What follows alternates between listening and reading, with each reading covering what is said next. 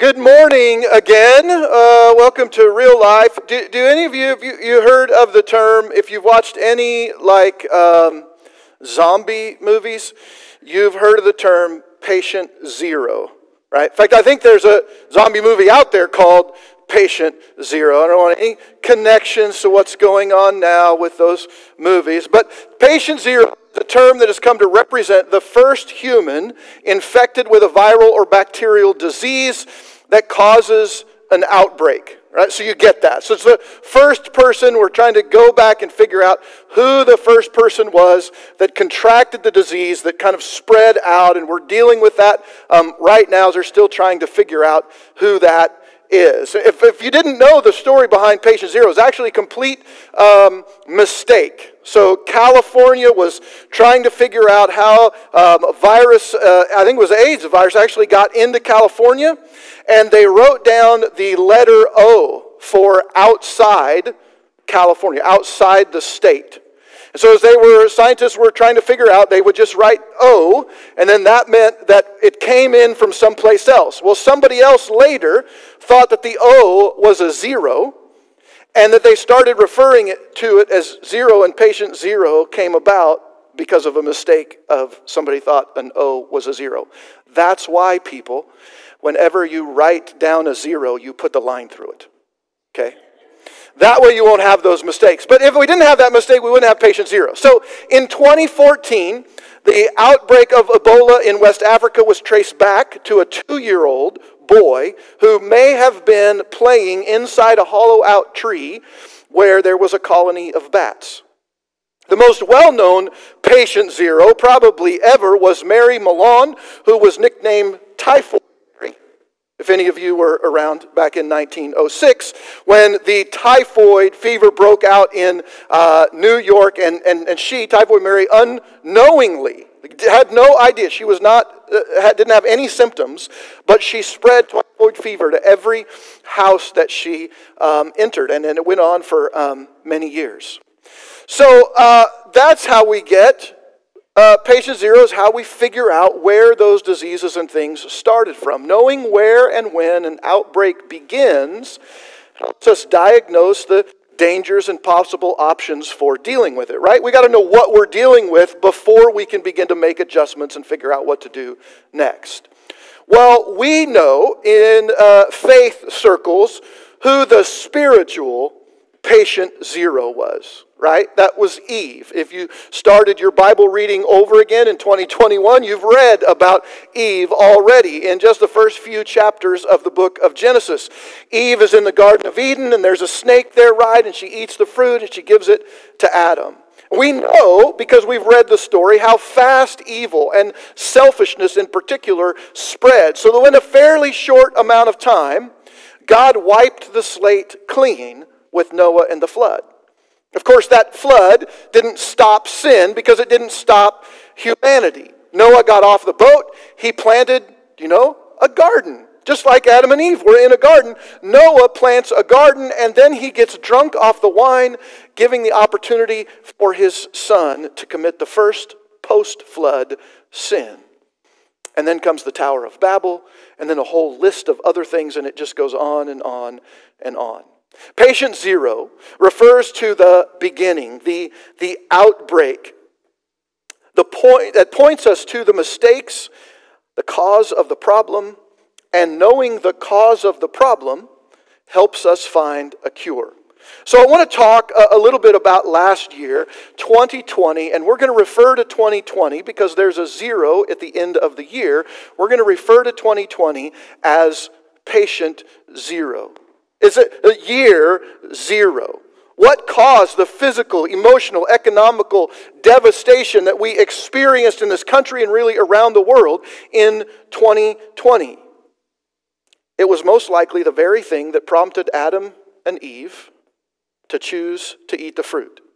It's the very same thing that caused Cain to kill his brother Abel, that caused Noah's son to sin, and caused the Jewish people to nail Jesus to a cross. And that is selfishness. When we put self on the throne of our lives in place of God, it always leads to pain.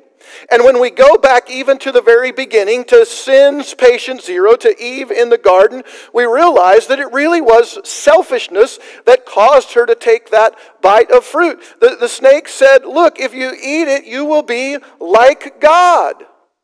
Well, who doesn't want that? You'll be able to tell the difference between good and evil, which wasn't exactly true. What really was going on was that he was saying, look, Eve, if you eat the fruit, if you disobey God, if you cause the first sin, what's going to happen is you're going to be able to determine good and bad, right and wrong for yourself. You don't have to just listen to what God says. You can decide what's right and what's wrong in your own life. That's selfishness. I want to be on the throne of my own life. And when that happens, there is always pain. And so, just in case you're confused, am I saying that humanity is the cause of this pandemic, coronavirus pandemic in 2020? Yeah, kind of. I'm saying that. Like maybe not directly, but in a way I'm saying that. But it didn't start with patient zero in China or wherever it is that they've decided it happened in 2019. It started with Eve and Adam in the garden in year zero. And ever since then, humanity has chosen its own way over God's way. And because of it, we continue to see suffering and pain in our world. So indirectly, we can go all the way back to the beginning. But let's not go that far because that'll get depressing. Let's just go back to last year, okay? 2020 is our zero year. From the pandemic to the deaths to the economic devastation and struggles that we have endured, the election at the end of the year, this was where it ended, but we need to know what was the beginning. Right? It was sin that was the cause, ultimately, of all the things that we're dealing with now. So, last year, 2020, year zero. That's where it all began. The cause was sin, but that's where it all began. This year, we've got a new date. We got a new name for this year. And so we're going to call it 2021. 2021. And it's not just a new year, by the way. It is the beginning of a new decade, right? Well, officially, we're in this new decade. And it's a chance for us to refocus our lives, because that's what happens when you come to a new year, right? You take a moment to think about, what was it like last year? What do I want it to be like this year? And because we're here, because we made it to 2021, that means that we get another chance to look more like Jesus in our everyday lives. Because we get to breathe today, we get another chance to live like Jesus. So, when you see this year, and by the way, those of you online will get this chance probably later, but in here, we were supposed to have like all the band and our ministry team leaders and a bunch of people around today were supposed to have shirts on that looked like this and had our little 2021 thing on the sleeve. But UPS apparently lost them somewhere in the snow or whatever, and so they didn't get here in time to be made, and so I got just one from our shirt guy that was just laying around, and so he made this, so I get one today just so I could show it to you. But people are going to have them, and you will be able to order one of these. You can get your own to help you help remind you of what we're talking about today. So when you see this 2021 around, and it will be a hashtag on social media if you follow that kind of thing. When you see this, I want you to think about how this year is a new beginning after our year zero. 2021 is a new start. We've uncovered the cause of our problems that began last year, and now we're going to look at how do we deal with that? How do we move forward now that we have this information? Like the earth after the flood, 2021 is a fresh start. And while we'll still be masking and taking precautions and suffering for the effects of our year zero, we can press on in faith knowing that this is not our home. That no matter what we deal with here in this life and in this present set of circumstances, this is not our home. And so we live for more, even in the midst of less. So, as we get ready to jump into that, let's take a minute and pray this morning. Father God, I thank you for we look at your word and the promise that we have each and every day of a new tomorrow, of hope for something better. In the midst of our struggles and pains and problems, we look forward, not just to freedom from sin through the cross and through Jesus, but the hope of our real life beginning when we get to heaven, when heaven comes to us, when we get to be in your presence. And so even from Eve and Adam, we go all the way back to the garden, you kicked them out of the garden, but there was a promise that one day you were going to restore it all. And you made that same promise to Noah. You were upset and the discipline came, but you made this promise, look, one day it's going to be better. And Jesus came to make us white as snow from the inside out. And we still have this promise that one day he's going to come back and we're going to be with him forever, with you forever. And so God, no matter what we face in this life or in this year, we know that we have something better to look forward to. Last year was hard, but help us to follow you and make this year holy. Help us do that, Father, in Jesus' name. Amen. So there are certain events in our lives that we gravitate toward when it comes to making changes. We make big changes in our lives. There are just certain things that happen that it's just natural, right? We call it kind of the rhythm of our life. There's a rhythm to our year, there's a rhythm to our life, and there are just certain periods of time, certain things that happen in our lives that just kind of set themselves up for us making changes in our lives. Let me share a few of them with you. Birthdays can spur us to make changes.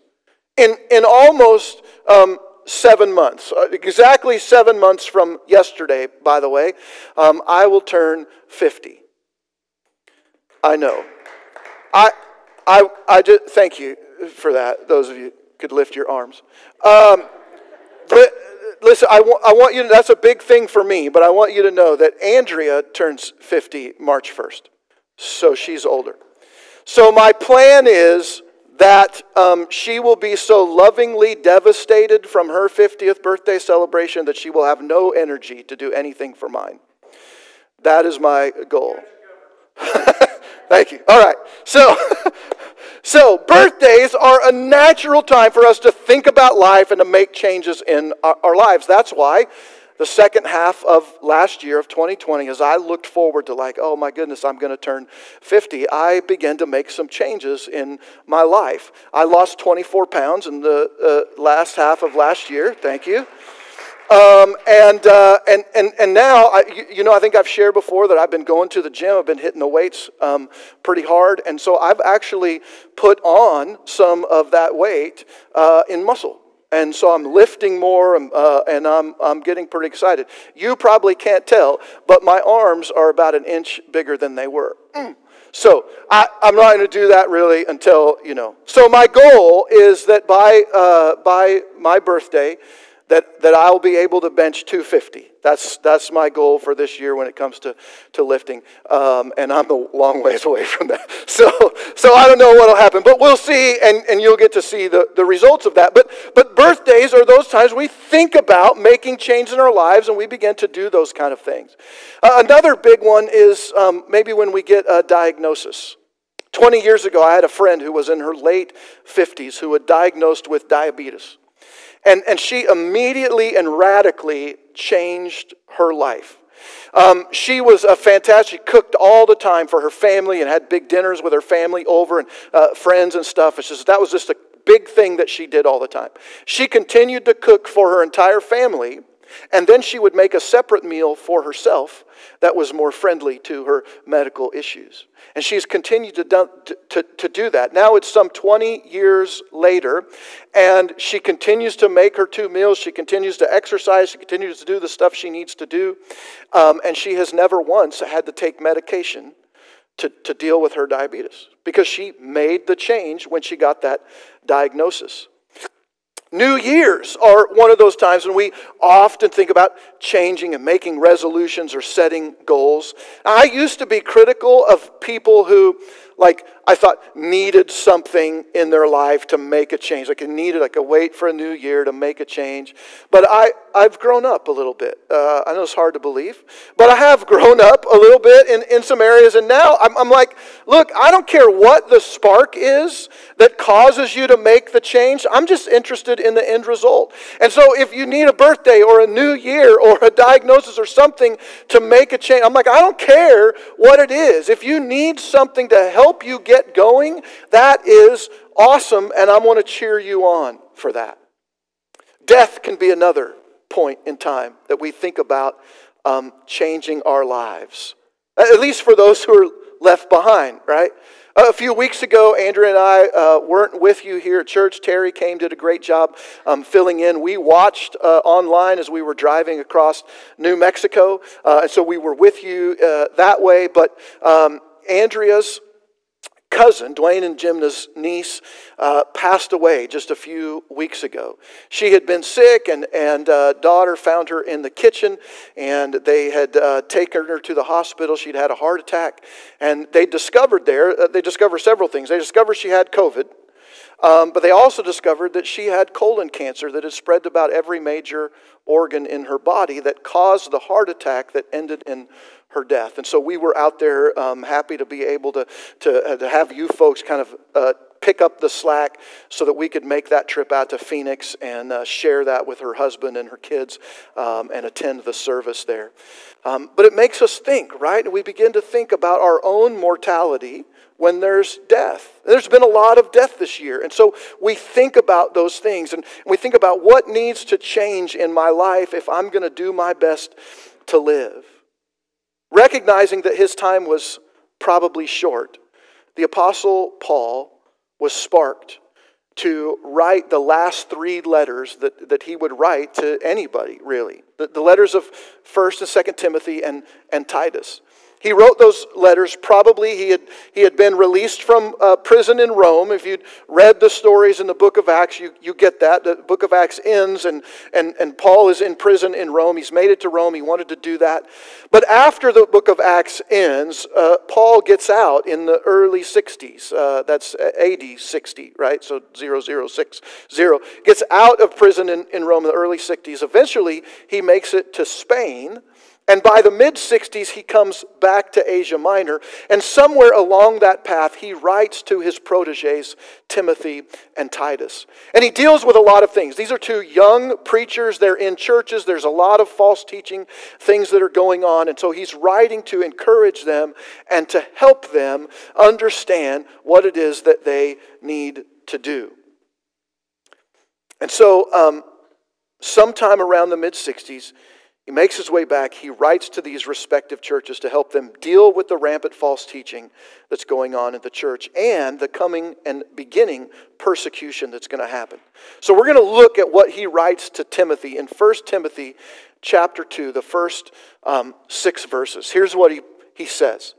First of all then, I urge that supplications, prayers, intercessions, and thanksgivings be made for all people, for kings and all who are in high positions, that we may lead a peaceful and quiet life, godly and dignified in every way. This is good.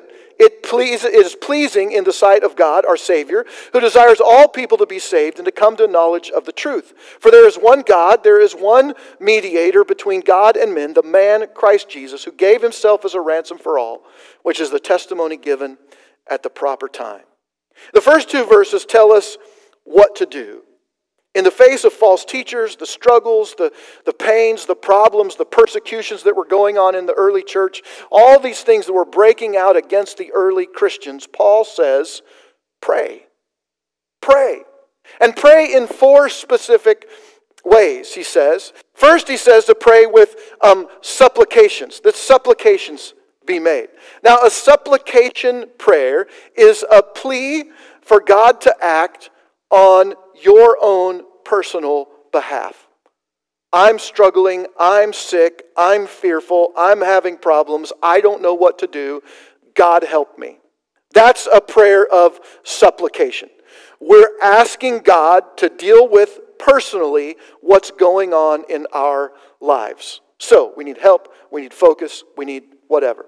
And so Paul says you should pray asking God to help you. Don't feel bad about that. God wants to know. He cares about the things that are going on in your life. And so He wants to know when you're struggling with something, when things are painful, when they're difficult. He wants to help you. He then says to pray something kind of weird, pray prayers. And so what he means here is to just pray. Maybe you're like, I don't really need anything, but I just want to talk to God like I'm talking to a friend. Hey, God, this is what's going on today. This is what happened yesterday. God, this is just what's going on in the world or in my life. And so these are just basic, general, just talking to God about whatever. Then he says we should pray by intercessory prayers. Now these are prayers where we're asking God to act on behalf of somebody else. So we have a family member, we have a friend, we have somebody we meet at the store. I used to go by McDonald's and get coffee for some of the guys helping to set up on Sunday mornings. And there was a lady that was always working there at the drive-up, the take your money lady, right? And so I'd pull up, and I'd do this every single Sunday. So I'd pull up, I'd start my order, she'd hear my voice, oh, hi, we'd talk a little bit, and I got up. And after a while, after a few weeks, I told her, she's like, hey, you come here like every Sunday, the same time. I'm like, yeah, I'm a pastor, and I'm going to church, and we're going to set up for church. And so then we began to talk. And pretty soon, I pulled up to the thing one day, and she said, hey, I have a son who's battling with addiction, and he's kind of had a relapse, and I just wondered if you would pray for him. And I said, yeah. I looked in my side mirror, because the trailer's behind me in the rearview mirror. Looked at the side mirror, and there was nobody behind me, and I just stuck my hand out, and she kind of leaned out the window, and I took her hand, and we prayed right there. So there are intercessory prayers that Paul says should be made on behalf of somebody else for something going on in their life. We pray for somebody who's sick. We pray for the church. We pray for a family member. Those are intercessory prayers. And then he says we should make prayers of thanksgiving. Prayers of thanksgiving are God, thank you for what you've done, and thank you for what you're going to do. When we remind ourselves of the good things that God has done in our lives, you saw me through 2020. I'm alive. I may be barely alive, but I'm alive. You saw me through 2020. Thank you, God. Then that remembering of that thing that God did helps to spark us to go, God, I expect that you're going to see me through 2021. And so prayers of thanksgiving are things that God has done, and thanking God that He will continue to act in our lives and on our behalf. Now, Paul says that these types of prayers should be made by people of faith. You and I, for us, for each other, and for those outside of our faith. And he even says that we need to recognize those people in high positions like kings and maybe city commissioners. And I think there's a specific reason why he says that. See, most of us forget to pray for leaders and people in high positions because we think they've got it all together. They've got everything they need. Or we either think that or we're mad at them. They made that decision that made me shut down my business. They made me wear this uncomfortable mask. They made me do whatever. And so I'm mad at them and I don't want to pray. And Paul says, don't forget to pray for those people in high positions because they need it. And here's why they need it. Because those people in those positions are making decisions that affect everybody else. They need wisdom. They need help. They need guidance. Not that they would do what we want them to, but that they would do the right thing. That they would act in the best interest of the people that they're serving or leading, and not just the best interest of those people who can give them something in return. And so Paul says, look, don't forget in your thanksgiving, in your prayers, your intercession, your supplication, don't forget to pray for those people who are leading you or in positions of power and authority. Because they make laws and they carry out the punishment for those laws. They need wisdom and guidance to do that effectively. They should be prayed for. Paul says that this is the way. Oh man, I really expected one of you to say, this is the way. But you apparently didn't. So you do watch The Mandalorian, right? Okay, good. I know a few of you do, but you missed it anyway. If you don't, you should, if you care at all about Star Wars. Anyway, it's pretty good. So, I don't know where I was.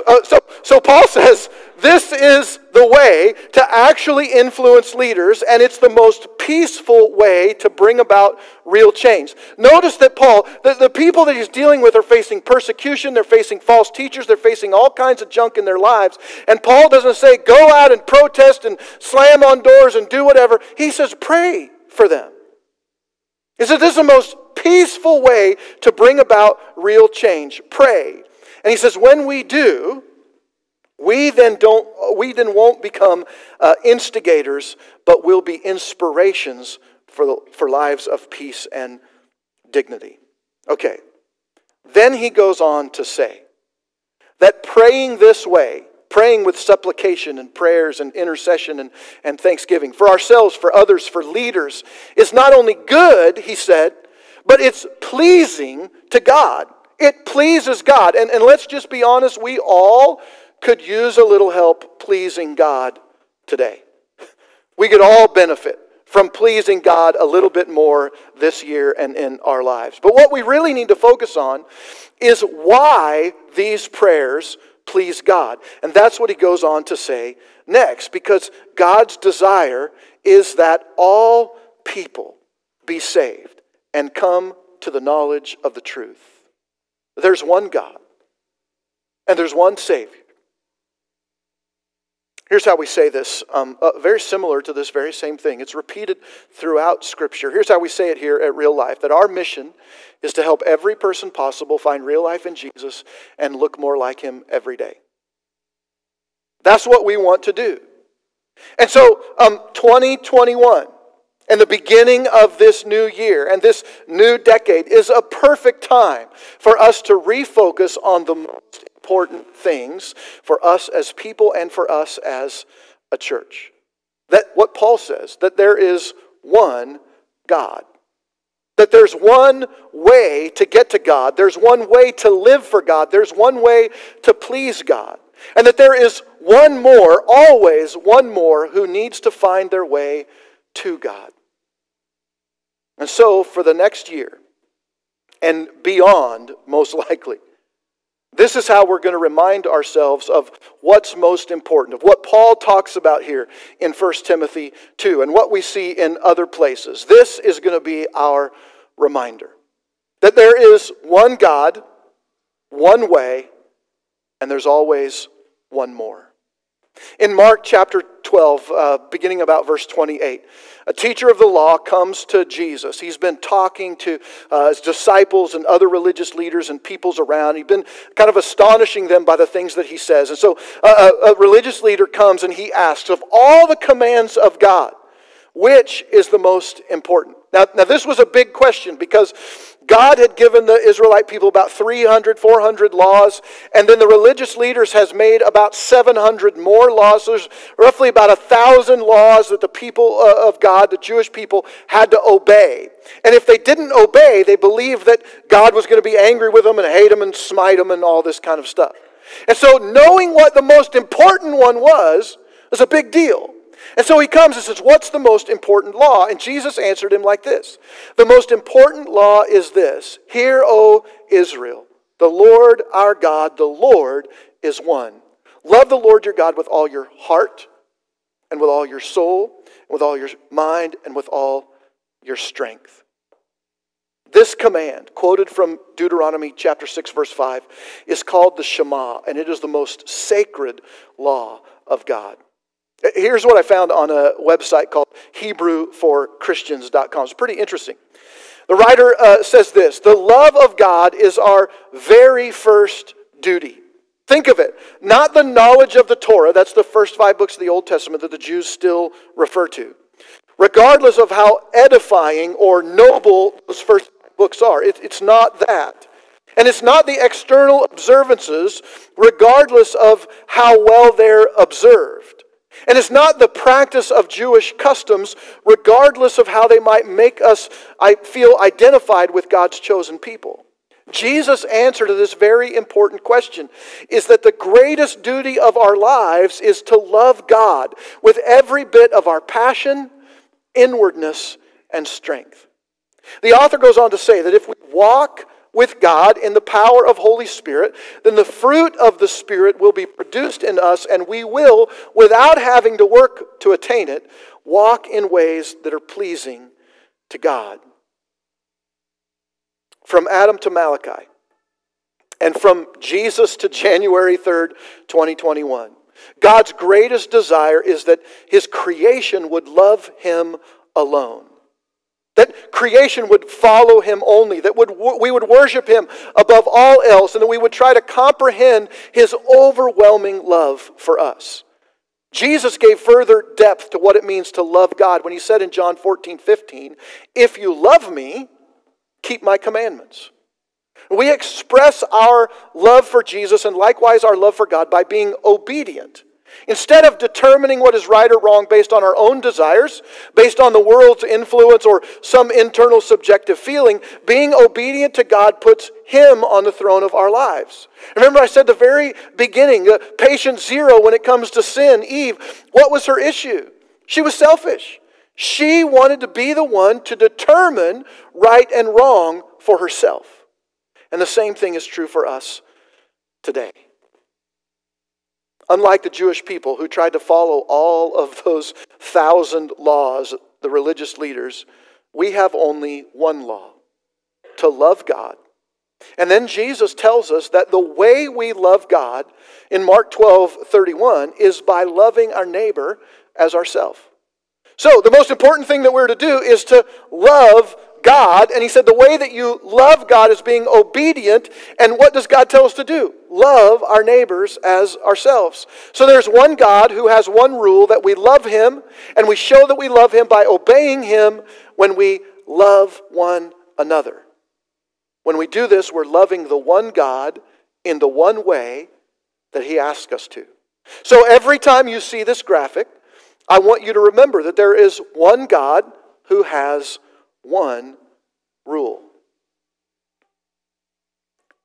When Jesus was nearing the end of His earthly life, He told His disciples not to be troubled by His coming death. So several times He sat them down and He said, look, I'm going to die. I'm going to be handed over. I'm going to be crucified. This is not going to be good. And His disciples didn't get it. They didn't follow Him very well. But at one point, He sits them down and He says, look, I'm going to die. I'm going to go ahead of you and prepare the way so that you can be with me again. And then He told them this: you know the way to where I'm going. And He meant to the Father. He meant Himself. You know the way to where I am going. But His disciple Thomas, who just didn't get it, asked Him, Lord, we don't even know where you're going, so how can we know the way? And here's Jesus' response: I am the way and the truth and the life. No one comes to the Father except through me. Thomas didn't know about the persecution, about the pain, the trouble, and the death that would soon come, not only to Jesus, but to the disciples and to the followers and the early Christians under the terrible persecution of Rome and Nero. But the circumstances of life are not what's important. We may not know where we're going this new year, what it will bring, what relational and emotional and physical or financial challenges await us in the next 12 months, but we know the way. We know the way through it all. By faith in Jesus and looking more like Him every day, we can face anything that might come to us. Now, I remember 12 months ago when I stood here before you, and I talked about what 2020 was going to bring to us. And if you remember, we were talking about how our kids' ministry was overflowing. We had way too many kids in there. And I said that by August, when school starts back in again, we're probably going to be moving to 2 services because we just simply don't have enough room for our kids in there. Now, obviously, I had no idea what was going to happen in 2020. And I had no idea that because of the pandemic and since we have come back in person, while our total attendance has been about 70 to 75% of what it was prior to COVID in person, our kid attendance is less than half of what it was before. I had no idea that was going to happen. And so I'm a little wary, if you can believe that, of making predictions about what we're going to do this next year. But here's what I know. Just what Jesus said to Thomas. Look, I don't know where we're going in 12 months. I don't know what's going to happen in 12 months, but I know the way. I know the way because I'm just going to follow Jesus and we're just going to do whatever He puts in our path to do. When we strive to look more like Jesus, it means that we'll be walking like Jesus and talking like Jesus. We'll be going the same direction as Jesus, and that is always toward the Father in obedience. Through Jesus, we have a way, even if we don't know where we'll end up. Through Jesus, we know the truth, even when our eyes might deceive us and we're struggling. We're going, God, I thought you were supposed to bless me and you're not blessing me and I don't know. We can go back to His Word and go, I know the truth of who I am in Christ. And through Jesus, we can expect life even in the face of death. So I don't know where we'll end up in 12 months. I hope that at the end of this year, we'll be having this gathering in our own building, in our own place. That would be fantastic. I would love for that to happen. But I don't know. Even if we don't, though, I know the way forward. And it's following Jesus. There is one way to get to God. By surrendering to Jesus as the way, the truth, and the life. And so every time you see this graphic this new year, I hope that you'll be reminded that there is only one way to get to God. And that helps you stay close to Him. Now we've looked more closely at 1 Timothy 2, verse 5, one God and one way. I want to jump back to verse 4 real quick and see what the point of all of this even is. Because Paul says to Timothy this, God desires all people to be saved. And so what he's saying is the point of loving the one God by loving others just like the one way laid out for us by Jesus is that every person possible might find real life in God through Jesus. Or more specifically, might find real life by surrendering their lives to God by looking more like Jesus every day. Many have claimed that 2020 was going to be the catalyst for the return of Jesus. I don't know if that's going to prove true or not, but I absolutely know why Jesus hasn't returned yet. I know absolutely why He hasn't come back yet. The Apostle Peter spelled it out for us. God is being patient with you, not wanting anyone to die apart from faith, but everyone to come to repentance. And so it's pretty simple. God wants one more saved life through Jesus. And the only way that happens is if we keep our focus on what's most important. One God, one way, one more, 2021. So next Sunday, we're going to do something that we've never done before here at Real Life. I'm going to preach through our Discover Real Life material. Now, some of you have been through that before. It's part of our partnership, way to partnership. And so you come to Discover Real Life, you find out about the church, you're given the opportunity at the end to become a partner in what God is doing here. But we have completely revamped our Discover Real Life material with our new gospel definition, which I'm super excited to share with you next week, and our definition of what a disciple is. And so it's all been revamped and retooled, and I am really excited to be able to share that with you about what God expects of each person who surrenders to Jesus in obedience to Him. And I'm calling that series, This Is Us. So we're going to look, beginning next week, about this church, about what God has done, about what He's going to do, and about how He's going to accomplish all of those things. So over the next 4 weeks, we'll learn about what the one God expects from us, who follow the one way in the hopes of helping one more come to repentance and surrender personally themselves to God. And the end of that series, everybody, both here in person and those joining us online, will have the opportunity to become a partner in this call on our lives to help every person possible find real life in Jesus and look more like Him every day. And so I hope that you will join me next Sunday on this journey as we live our lives by this call, one God, one way, one more in 2021. Let's pray. God, thanks for loving us and for all of the just incredible and good things that you do for us. And God, the truth is we don't know what the future holds.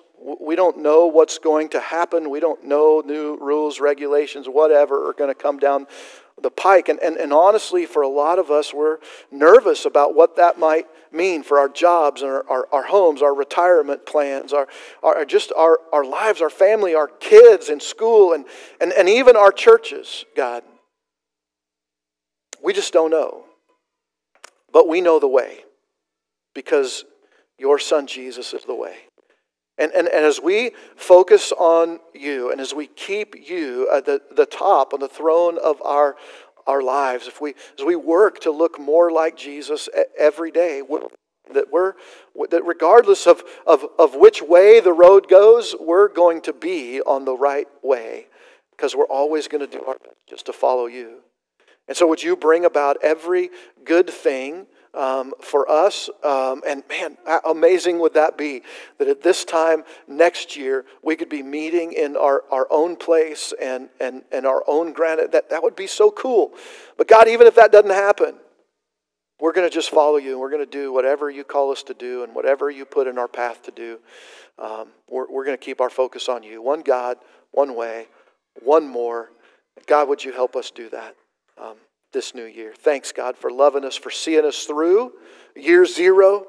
And now help us, God, in year 1 to really focus on the one that has not only saved us, but cleansed us of our sin and called us to righteousness through faith in Jesus, and the one that has the hope for tomorrow. We can see you face to face and live in perfection with you. And so would you save us to that point?